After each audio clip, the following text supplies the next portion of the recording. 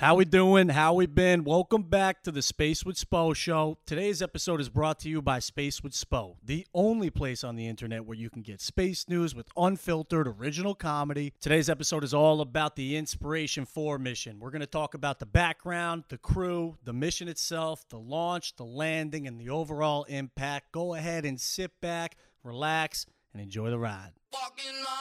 The dash is digi, the schedule busy. My head in a hoodie, my shorty a goodie. My cousins are crazy, my cousins like boogie. Life is amazing, it is what it should be. Been here for 10, but I feel like a rookie. I tell her look up, cause it's snowing in Tussies. But for 3 years, man, you can't even book me. It's me and Lil Baby that going crazy. Live from Murray Hill, Manhattan, you are now listening to Space with Spo.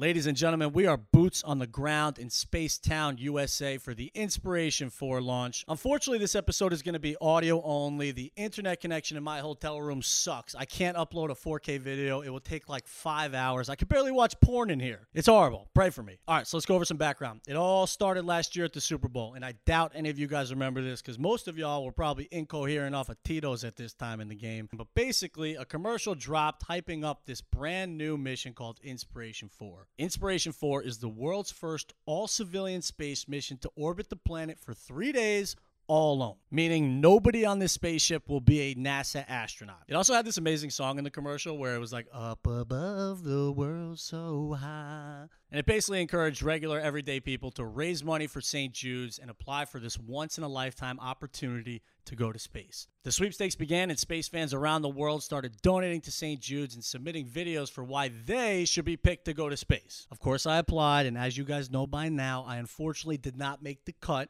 but they did end up reposting my video the day after the Super Bowl, which was pretty cool. I think you guys will understand why I was not chosen once you meet this crew. So let's go over who's going. First things first, you got Jay Money, a.k.a. Jared Isaacman, billionaire entrepreneur and head honcho, Top Gun commander of this spaceship. He's the guy who dropped all the money to rent the spaceship from SpaceX. He also threw $100 million at St. Jude's to start the fundraising party.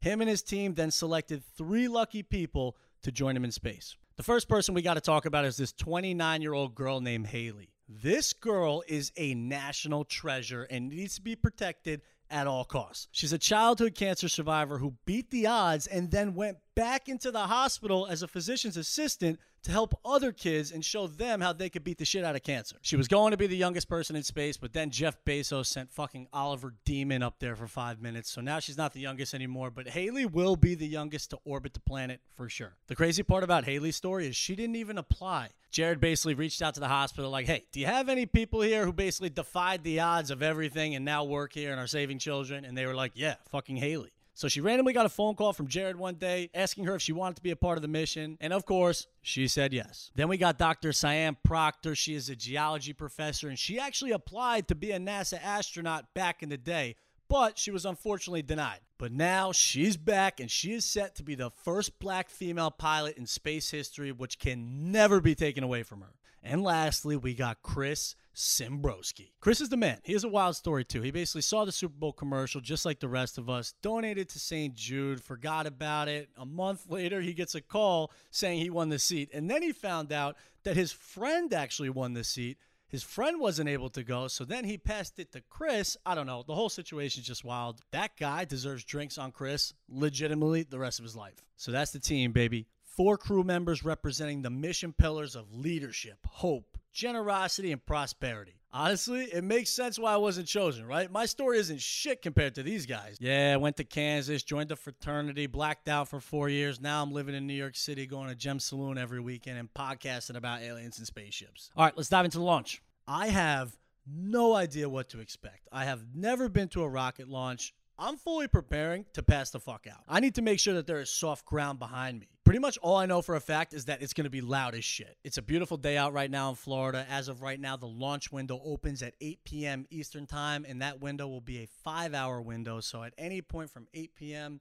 in the next 5 hours, they can launch. And if something happens today where they can't launch, they're going to go again tomorrow at 8. So the Inspiration 4 crew will be launching on a Falcon 9 rocket, and they will be riding in a SpaceX Dragon spacecraft. This is the same spaceship that launched Bob and Doug up last summer. This Dragon spacecraft also sent Crew 1 and Crew 2 to the International Space Station. It's pretty much the top spaceship in the world right now. I mean, this thing is sexy as hell. Once they launch, it will only take them about 3 to 4 minutes to get to space, which is longer than most of you guys last in bed. Ooh, burn, baby, burn. Okay, now here's where this mission is different from other SpaceX Dragon missions. They are not going to the International Space Station. Inspiration 4 will actually orbit 80 miles higher than the International Space Station. And the talk of the town isn't about how far away from the planet they're going to be. It's all about this new cupola window that they installed. Once they get to orbit, they have too many windows, and then they have this new glass dome, which is the largest continuous window in space history. And it was basically added to the top of the capsule where the Crew Dragon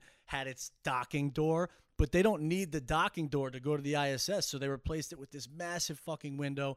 They're going to be able to see the world like nobody has ever seen it before. So yeah, these guys are going to have pretty much the best view in human history besides the dudes that went to the moon. Because pretty much the further away from our planet that you go, the better view you have, in my opinion. Once they get into orbit, they're going to be going around the planet roughly 15 times per day for 3 days. While they're up there, they're going to be doing press events, and they also have a bunch of science experiments. They have like 365 pounds of scientific equipment up there. So ultimately, this mission will help better our life here on Earth for sure. All right, let's jump into the landing. The crew will re-enter the atmosphere after 3 days, obviously depending on the weather in Florida, and splash down in the Atlantic Ocean. SpaceX recovery teams will meet up with the capsule, hoist it onto the ship, extract the crew, bring them ashore, and then the mission is over and the splashdown fun begins. The music starts, the drinks get flowing, and the party gets going. The impact is going to be massive. This is the largest St. Jude's fundraiser ever. Fuck cancer. Honestly, we need to figure this shit out. Too many people are dying from something that we should be able to fucking control. I mean, this is a huge step in making life multiplanetary and getting regular people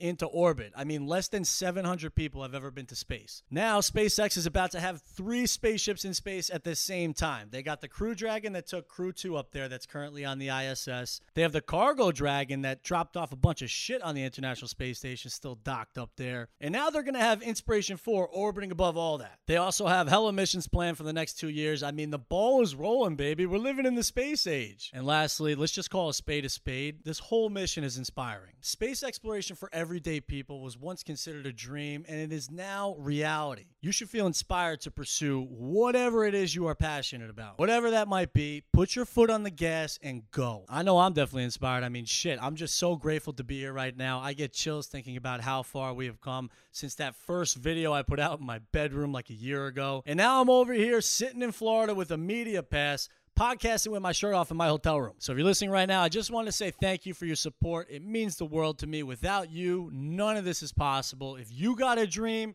chase it, baby, because if you don't quit, you can't lose. These 4 crew members will never see the world the same again, and this mission is about to open that door for the other 7 billion of us. So as you guys know, I will be boots on the ground. I'm going to try to record as much content as I can. Unfortunately, I do hear rumors that they have shitty cell service. So I'll see what I can do. Be sure to follow me on Instagram for live updates. To watch the Inspiration 4 mission live, you can also head to YouTube or inspiration4.com. Make sure y'all tune in. You do not want to miss this. I love you guys. I'll see you tomorrow.